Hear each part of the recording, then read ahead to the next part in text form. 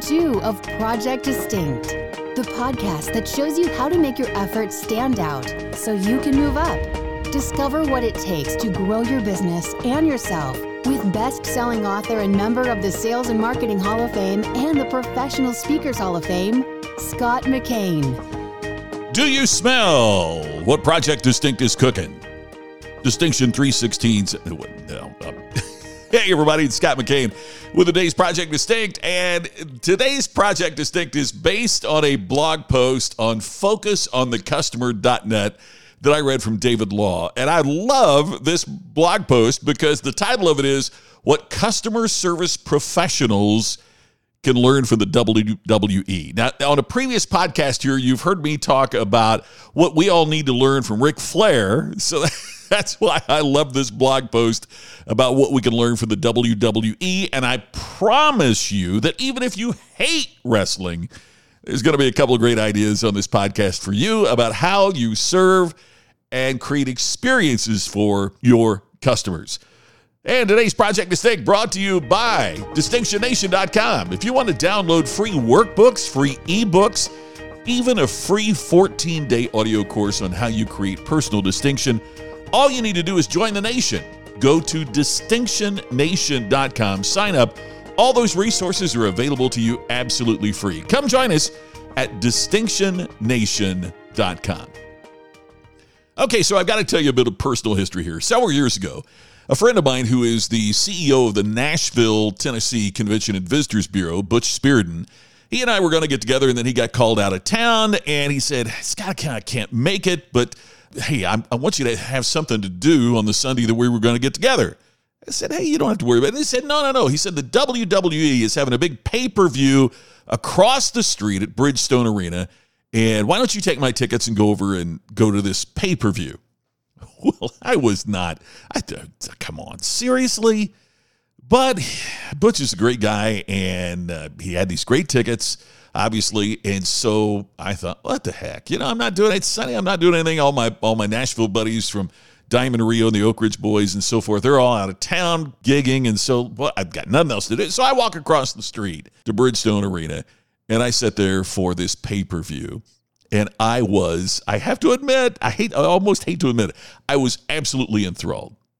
Not because I became a wrestling fan, but because I was so impressed with the way that WWE treated customers and created this incredible story experience for them.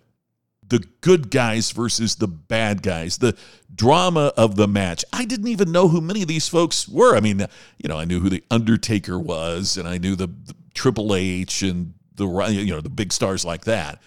But I didn't know most of these folks. I didn't even know who Eddie Guerrero or Rob Van Dam were. But they put on this incredible show, and I got so impressed with the way that they took the customer through this roller coaster of emotion to create this incredible experience. I learned from that. I learned that it's critically important that no matter who our customer is, that we create this story, this narrative for them that creates this incredible experience. So I ran across this blog post by David Law, and his blog is titled focusonthecustomer.net. And he titled it, What Customer Service Professionals Can Learn from WWE. And he says here, quote, for people who don't know, WWE is the main player in the sports entertainment professional wrestling field. They have a net worth of over $6 billion with a B. Have you seen the contracts they've just signed with Fox? It's incredible. SmackDown is going to be a live show on broadcast television on Fox coming up starting in a couple of months. But what David Law points out in his blog is there's several things that WWE does that we could learn from. Here's one: support customers as a team. Quote, in WWE, they have a locker room full of wrestlers from all backgrounds, ages, races, and an extremely wide range of personalities. If you think of them as a customer service team, they would be quite an eclectic mix of professionals. I'd never thought about that. When WWE puts on a show, he says, they could have upwards of 15 to 20 different wrestlers performing.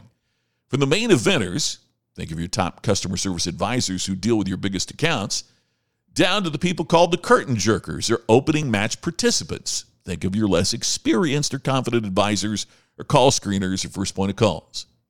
So if the so-called curtain jerkers put on a poor match, it could ruin the atmosphere for fans and ruin the show. That's why in wrestling, the camaraderie of the locker room aims to lift everyone up. The locker room comes together to put on a good show to ensure that the customers, WWE fans or the people buying products and services from you, go home happy. Isn't that an incredible point? I mean, in all of our companies, we have those who are customer experience gurus, and then we have those folks that are newbies. But all of them are important to create the experience that we want to deliver to customers. Another point he makes here is don't be a robot. He says, quote, one of the worst types of wrestlers is the ones who have a very predefined move set and just have 5 to 6 moves that they can do well, but they don't have any variety at all. Although fans may like them to begin with, once they work them out, they very quickly turn on them. They are the ones who are likely to have a boring chant started during the match. As fans consume so much of the product, they can spot this type of wrestler from a mile off. That's why most wrestlers are learning new moves or working out new ways to put their matches together. They want to keep their fans on their toes and have fully invested in their matches. Same applies to your customer service advisors, he says. I don't believe in scripts for customer service. People can tell when someone is reading from one and they really don't appreciate it. Give them guidelines, support, examples, but don't be so prescriptive they have to say exactly what you tell them. He says, I'm not suggesting you give them free rein, but give them a bit of leeway, and with supervision and training, you can keep an eye on this. That's another really terrific point. I called a customer helpline just today, and the person answering the phone sounded exactly like this. Thank you for your call. When I expressed my problem, I understand how you feel. Oh, yeah, really? Your voice really portrays that you care and you understand how I feel, right? Because they're reading from the script. Look, what we have to do is to have customer service representatives that are engaged and aren't robots. Hard to do, but critical for us to accomplish.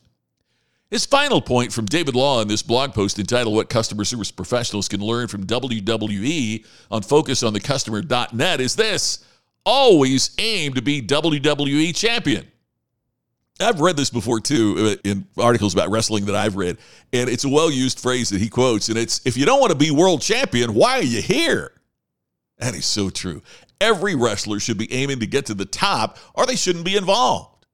Top performers give that extra 1% to 2% that makes them stand out and helps them connect with the audience. How this translates to customer service advisors, he says, is they should always aim to give WWE championship level care to customers. So true. You know, we can learn a lot, as David Law says in this blog post, from WWE. What we have to do, and I've talked about this before here on Project Distinct, and this is a superior example of it. What we have to do is to look outside our own organization in a different industry to get ideas and insights of what we can do to create the ultimate customer experience. For example, if you are in the car business, looking at other car manufacturers or car dealers for your ideas about how to deliver experience probably won't create distinction for you in the marketplace. But you could ask, what if Jeff Bezos had a car dealership? What if Nordstrom ran our dealership? What would they do differently than we're doing now? What if Vince McMahon ran your car dealership? It's kind of crazy to think of, but it's that kind of thinking that helps us stand out from the crowd. That's your challenge. No one is loyal to a generic. So if all you're doing is executing the strategies of everybody else in what you do, then you're never going to achieve iconic status. You're never going to be distinctive. But when you use other examples, be it Amazon or Apple or even the WWE, you can find a way to stand out and move up. Well, that does it for us for today for Project Distinct. This is Scott McKain. Thanks so much for listening, subscribing, and sharing. I look forward to talking to you tomorrow with another new edition right here of Project Distinct. You've been listening to the podcast to help you create distinction so you can stand out and move up. Project Distinct with Scott McKain. to have Scott become your virtual coach and to discover more distinctive resources. Check out DistinctionNation.com for free videos, posts, and more. To have Scott personally deliver his message at your next event, go to scottmccain.com. Please share today's message on social media and make sure to subscribe to Project Distinct on your favorite podcast app. We will see you tomorrow with another episode of Project Distinct.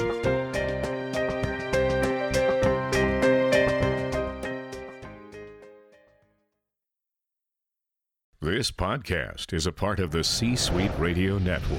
For more top business podcasts, visit c-suiteradio.com.